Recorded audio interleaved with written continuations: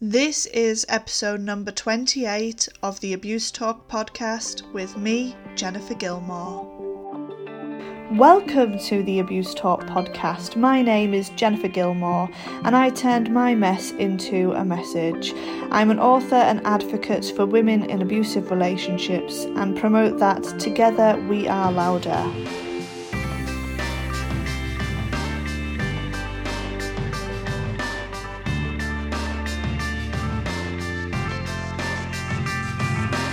Each fortnight there is a new episode on the Abuse Talk podcast featuring a series of interviews with those that work in the domestic abuse sector, getting an inside feel for what it's really like in their job role and sharing it with all of you. There's also a chance for you to join in the discussion by leaving a voice recording and message so that we can share together in the discussion.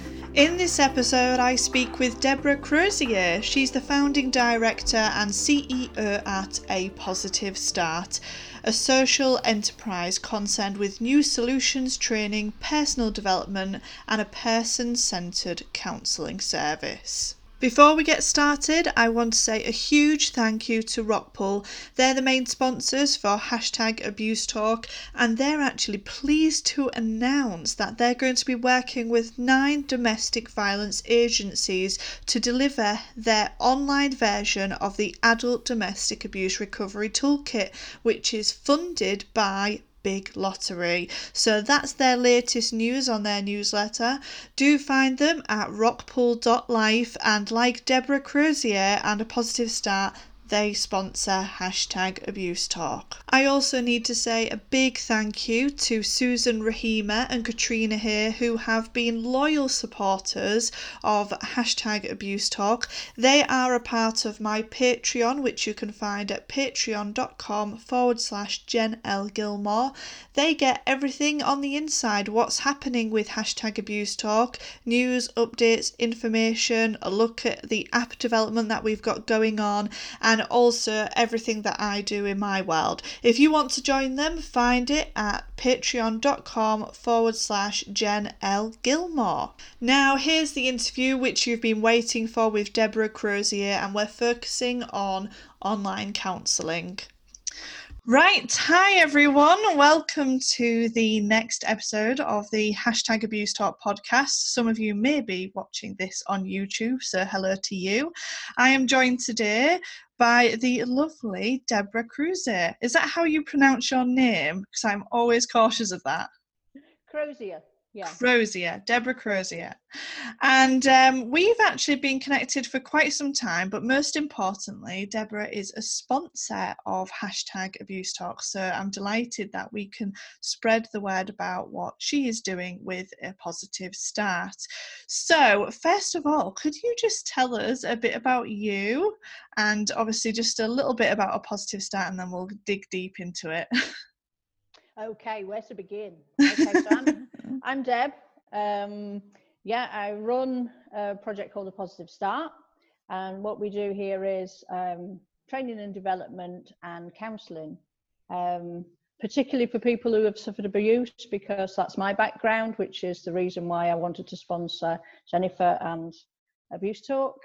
I live in the Scottish borders in Hoyk with my husband Andy and my little dog Coco. Aww. So that's an introduction to me. Yeah, and I suppose we really connected with #AbuseTalk, but also because of our Northern Territory, really, wasn't it? Absolutely, yeah. But Yorkshire lasses. It is Yorkshire, is it classed as Yorkshire Hall? Is it? Yeah, yes, yeah. It is. We're in East Yorkshire, only just. yeah, definitely. But yeah, I don't know about you, but there's something about us Northerners. I don't know, maybe it's just because I'm from up north, but we're so polite and friendly and we all get along. And I just recently saw a video about a southerner living up north and how she goes down the street and everybody says hi to her, and that's not what happens down in the south. So anyway, I definitely go around London going, hi, how are you doing? Good afternoon. And I think they're probably looking at me thinking, what is going on? But that's just a bit of us really, isn't it, I guess? Absolutely. I have actually heard that before. Lots of people say my son went to university in London at Greenwich. All right. And yeah, and certainly nobody spoke to you when you were on the tube, even nobody even looked at you. So, yeah, it's a northern thing. We've got too much to say for ourselves, haven't we? Maybe, yeah. Well, anyway, we connected on #AbuseTalk, had that common ground clearly, and we've just been talking, connecting, and ever since, really. You're a big tweeter of ours, so you like to join in our discussions, and you obviously contribute heavily to those. And to be honest, I direct people to your services because I haven't seen anything else like it available. So what I would like to do is talk about one area of what you do is the online counselling today. So could you just take us through why you do the online counselling and what sort of led you to that path? Yeah, certainly. Counselling, I think, is, for me, I think it's an important. It's important to connect to people. It's the same thing as abuse talk, really. It's important to connect to people that are like-minded, that have experienced, I think, what you've gone through, and if it's an abusive relationship, or that's not the only reason that we counsel. We see people for lots of different things, not just relationships or abuse, but for lots of anxiety, depression, lots of different, low mood, especially now during COVID, loneliness, addiction. There's lots of reasons why people might want counselling. And it's an opportunity for someone to explore their thoughts and feelings privately, in confidence, so they can say whatever comes into their mind to say without judgment. And I think that's really important, to be able to get out of your head, because quite often, and certainly for me back years gone by, so much happening in your life and you're going over and over in your mind. You make yourself ill worrying about things. And if you can, old saying, a problem shared is a problem halved. And that's what counselling does. It allows people the opportunity to have somewhere to come, to go through what's in the mind, and maybe get a little bit of support. Yeah, and so what actually brought this path to you? Why did you want to go down this road? Is there a personal reason, or was it something that's helped you or that you've seen in other people? I think I didn't seek counselling. It weren't something anybody ever offered me. But I felt very isolated. I became isolated, years ago. And I think maybe having someone to confide in is an important part of recovery. When you can bounce ideas off, or you can, sometimes it might just be that you've got ideas in your head and you just want confirmation that actually you're not going crazy, that this has happened. Can you validate this? The sort of counselling that I do is person-centered. So I don't tell people what to think and feel. I don't try to tell them how they should be. It's just about listening to them and trying to support them in what in their lives, and just to be there. And a lot of people find, I compare it a little bit to confession. When I don't go to confession now, but when I used to do as a kid, you come out of confession and feel lighter. You feel like you've eased your mind. You've got it off your chest, things that you wanted to say. And counseling's a little bit like that. Things that go around in your mind, you can share and get off your chest. I think obviously in the domestic abuse sector, there's mixed views on counselling, about traumatizing and triggering. So do you think it's important to actually see a specific counsellor in that particular area? Or, it's really difficult if we're going through certain systems that are in place and we don't have a choice. But what would you say about that? I would say certainly somebody who's trauma informed or lived experience, because someone who's lived experience, that's trained, somebody who's trauma informed, understands what you're going through. As I say, it's not for me to say to someone else what they should and shouldn't feel. So it's about them. It all becomes about them, But yeah, I understand your point of view there, because quite often for some people, talking about things, going over it, you can go round and round in circles and just make yourself feel worse. that's not the point of counselling. It is to move forward, to be able to get some closure to things. Yeah, no, definitely. I mean, I've for anybody that's listening, I've gone through counselling myself, and it was actually quite a while after I started my recovery process, and for a particular area. And it just so happened to be that the lady that I'd seen was somebody that used to be a domestic abuse support worker, and so she understood what I needed, really, or that reassurance or guidance, and with that in mind, and it really did help. I think perhaps if I'd have gone down a different, to a different person, that may not have, helped me. But I mean, I can't say for that, can I? But I think it's really important to understand what we need as a person in recovery. So, what would you say? How would you recognise if you do need counselling? Like, how would you get to that point? Because obviously, sometimes as somebody who's gone through an abusive relationship, you might be in denial or not even recognise that counselling would help. So what point do you think along our recovery journey that we should enter into counselling?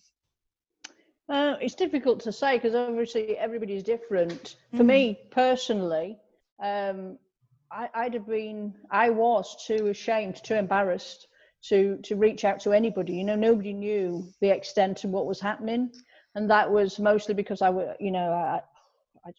didn't want to admit it to anybody, least of all me. But I think there comes a point, probably for everyone, where you do need to reach out. For me, it were probably in recovery that I started to talk about it. I was lucky, I've got sisters, I've got close family that I were able to confide in. So I suppose that in itself is some sort of counselling. But yeah, it's for the individual themselves, I think, to decide when they are ready to speak about it, and maybe because you do have to confront at some point what you've gone through, to get moving forward. It's part of the process, acceptance. And so at that point, to have someone to bounce those ideas off and for reassurance, as you say, support, then it's important, yeah. And I think sometimes, I don't know, this is just me again speaking personally about my experiences, is that my now husband, who at first was a friend and looking at everything as of a bird's eye point of view and could maybe guide and sort of offer advice without that personal feeling, then became obviously personally involved and was too upset about things that I might talk about, and wasn't the person that I could talk to anymore, really, about triggers or things that were upsetting, because it was actually upsetting him. And sometimes his advice would be to maybe bite back in certain situations or things, because he was feeling a similar frustration to me through the court process. So actually the counsellor for me offered that way to, like what you were saying, offloading it, and also getting another opinion on it, not an opinion, but am I doing the right thing? Because I don't know about you, but there were times that if somebody's been in control of my life for a long time and made all of my decisions, it's really difficult then for me to make independent decisions after coming out. And so a lot of the time I used to ask for permission for pretty much anything. And so it helps me having somebody saying that that was an okay decision, or that was an okay choice, or I am in control and that I can make up my own mind. But it's not easy, is it? No. So yeah, I think, I don't know about you, but having somebody that isn't personally involved can help that kind of side of things. Yeah. So this has led you to, obviously, A Positive Start, CIC, which is a community interest company. So that was back in 2017, I believe. So do you want to tell us about the process of that, and how it's grown, the shape it's taken? Yeah, certainly. So A Positive Start actually started as more of a training. So it were my experiences written down that I were going out and sharing. That was probably 2008, maybe even a little bit before that. 2017, I decided, well, I had an opportunity for it to become a community interest company. And that allows a platform then to deliver, you can apply for funding. We don't tend to be fair, but we could apply for funding if we wanted to for various projects that we want to do. We opened up in 2017. Counselling is something that I've been doing for a long time, and I didn't necessarily, that weren't the plan initially. It was going to be more of writing workshops and things like that. But I found that counselling is really needed, and sort of more and more. So since we've been doing it, a lot of counselling can be quite expensive. And one of my concerns is, and certainly for me back in the day, I wouldn't have been able to afford counselling. And that's a worry to me, that there are some free services out there, but quite often, I have people coming to me that have been on waiting lists for months, waiting for free services. So that's how it came about. It was what's needed. How can we best help the community? And that's basically how counselling came to be. And you do something, different there, because you offer this for free, don't you? Could you explain a bit more about that? We do. We offer some counselling for free. So we offer so many free sessions. So, startup. So that, and then we offer on a sliding scale. So you pay what you can at that point. So if you could only afford to pay £10 a session, then that's what you would pay for an hourly session. But we offer 6 free sessions up front, and quite often that can be enough for some people. What we don't do is we don't hang on to people for months and months and months because of we want to keep the income coming in. That's not the purpose of what we do. We want people to come and to to be able to explore their thoughts and feelings with some support. As you say, quite often when you've left a relationship that's been really controlling, you don't know your own mind anymore. You don't know what you think and feel. And so to have that sort of support there, that safety net where you can explore what you think and feel and discuss it, that's that. If you come to me and said, I think this, but I'm not sure, then we could talk about that, and what's the outcome of this, and that's basically what we do. We want to be able to offer services that people can afford to use, because nobody should not be able to afford to get support for mental health. Yeah, and again, it's so valuable. I mean, 6 sessions, I think, is, incredible, what you're doing. And I've been following for a while. I've obviously signposted people to you because I felt that's, where they are, and they can obviously access it if they need to, etc. But I suppose I need to say, thank you for what you're doing in providing that, because I think it's an important service that can be accessed, easily, with ease. And I have been given, people have sent in some questions about the online counselling, so I want to go through those with you, because I think that's sort of why, gets a bigger feel of what you do. So we've had questions come in, and we'll just pop through them. So, okay. Have you seen an increase in the need for your services during lockdown? That's the first. Yeah, definitely. Yeah. We've also seen people return cost of lockdown, I think. Yeah, I think it's been a difficult one. I to be honest, I would have been worried if you said no, because it has been an unusual time, hasn't it? Obviously, we've said about online counselling. So how do people actually access your services? So initially, because I do an initial assessment, because obviously not everybody will benefit from the kind of counselling that that I provide. And so it's important that we do an initial assessment to start with. So I ask people to contact me via email or phone initially, and then we do up to an hour. It can be, not everybody wants to talk for an hour, but up to an hour for an initial assessment, and just to go over and to see whether or not they think the sort of counselling that we offer would benefit them, because there's no point coming along and just sitting and talking about something if you don't think you're going to get any benefit from it. So that's initially. So, either a phone call or an email. Okay. And someone's asked, is is online counselling as effective as in-person counselling? Honestly, I would say possibly not. For me personally, I think it's important to be sat in a room with someone so that they, there's lots, what was it, up to 90% of communication is non-verbal. And if you're telling your deepest, darkest secrets to someone, when they're sat in front of you, you can read their body language. And, I think that's a really important aspect. That said, Zoom's the next best thing, and obviously, you use online forums a lot. So they are effective, they're good, probably not as good as face-to-face. Yeah. Okay, so we've had another question. We've covered part of this, but I guess you might want to expand on it. So how did you actually get into counselling? I probably tripped into it, to be fair. It's something that I enjoy, but it's something I've probably always done. People tend to ask me for advice. And like yourself, when you've got lived experience of something, you're quite happy to share that advice, and try to help if you can.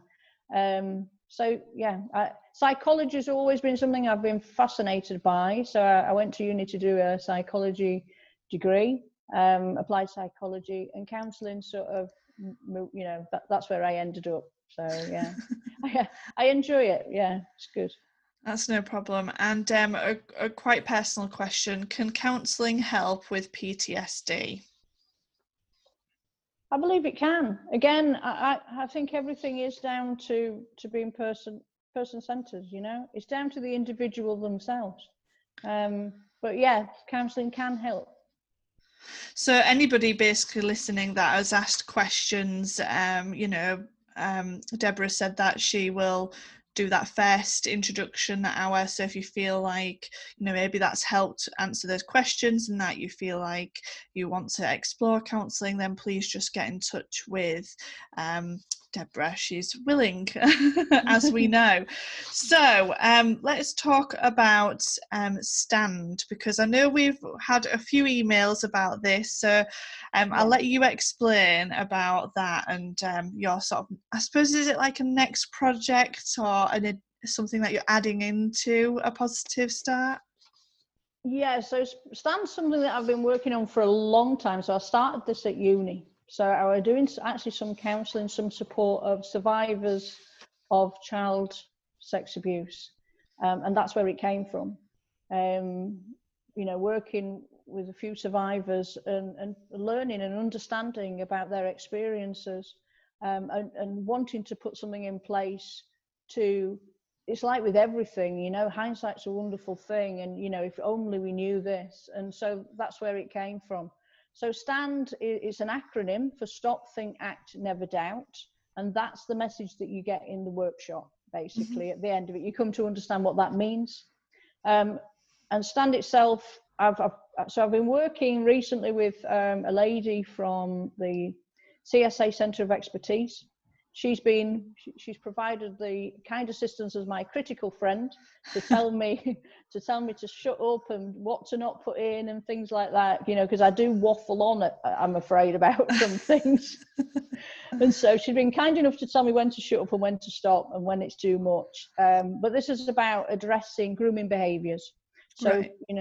It's about exploitation, manipulation, coercive behaviour, and it addresses how people are targeted, why they're targeted, what is it that would draw someone to that person. And it's not always what you think it is. It's about looking at the process of that and how do we prevent, what can we do as individuals to stop that happening? So that's what STAND is. It's a workshop, it's a training workshop. Yeah. And I'm going to make it available online shortly. Yeah, I know we're preempting it, aren't we? But it's such an important thing to talk about, looking at even the word prevention. I know we've had discussions before about what the issue is in regards to prevention and with funding, but actually it's really our only way to start to help people. We can help people after they've been through it, but what about helping people before they've been through it so that they are equipped with all the tools and everything they need to understand that this relationship isn't a good one, this is what the profile of a healthy relationship is and an unhealthy relationship. So how will the training work? Is it going to be online ready, or is it going to be in person? What's it going to look like? Yeah, so it's going to be delivered again through Zoom, so you'll be able to download sort of the worksheets and things like that. Originally, it was just going to be face-to-face. I started out doing it face-to-face, but then obviously lockdown came in, and so we've looked at different ways. And like yourself, we're having a new website built so that we can accommodate this. Mm-hmm. I'll let you know. It should have been ready. It's taken a bit longer than we thought, but yeah, we're getting there. I think it's sometimes important to have, feel right about it though, so you're doing the right thing on that. Is it, so let me just check, is this for people that are working in the sector, or can members of the general public access it? Is it non-specific? Can anyone just pile in there? Well, the one that's ready to run is actually for tutors. So it's looking for people that want to go out and train other people on this. So organisations and people that are already trainers in this area, safeguarding, maybe do child safeguarding. But we're also running a workshop that will be for adults. So for people that have got children. Anybody really, that any of us are capable of being manipulated and coerced. So yeah, anyone. I guess when you say that, it reminds me of how marketing works, because marketing is a form of manipulation in a way. And, as somebody in business, we get told we need to see the advert at least 20 times before we'll even consider it. So we're thinking about where to put that advert and how. And it's really interesting to look at manipulation and actually how it's a normal thing to us. We're already susceptible to it. Anyway, so that's their stand, which is Stop, Think, Act, Never Doubt, and will be available soon. So how can people find you, and how can people, put their name on the waiting list to hear more about Stand? They can contact me via our website, which is apositivestart.co.uk. And there's a contact form on there. They can just write in there. There is a thing about Stand on there, little advert about it, so you can write on there and just I'd like further information. And we'll keep you updated. No problem, and I'll pop the links and everything in the description of this, so everybody could just click right through, and that'll be really nice and easily. And also, just to say, really, that you've been a part of Abuse Talk. It's really lovely to have you. I know I tag you in a few posts that I think, directing to, your services, anywhere that you can help. So I find you a valuable connection. So thank you for doing everything that you do. What would you say as the final thing to somebody sitting on the edge of the fence, wondering whether or not to get in touch with you for some help and support? I say just do it. Absolutely. Yeah, definitely. Get in touch. So we know, both of us know, how difficult it is to make that first step, to contact someone and, to just reach out.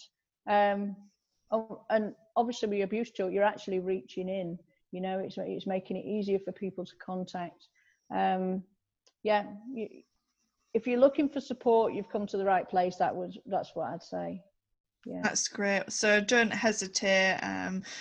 Deb is really friendly. We've spoken on many occasions, and her door is open. So take that first step. So thank you for that advice.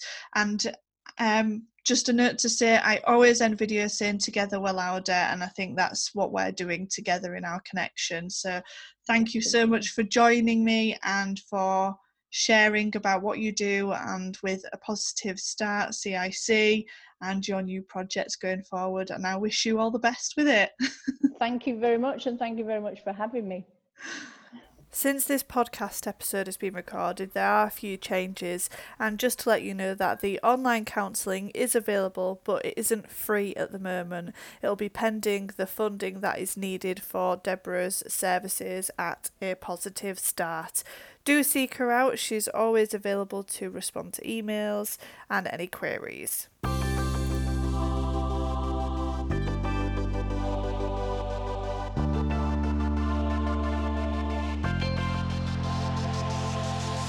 The next episode of #Abuse Talk podcast is out on the 22nd of October.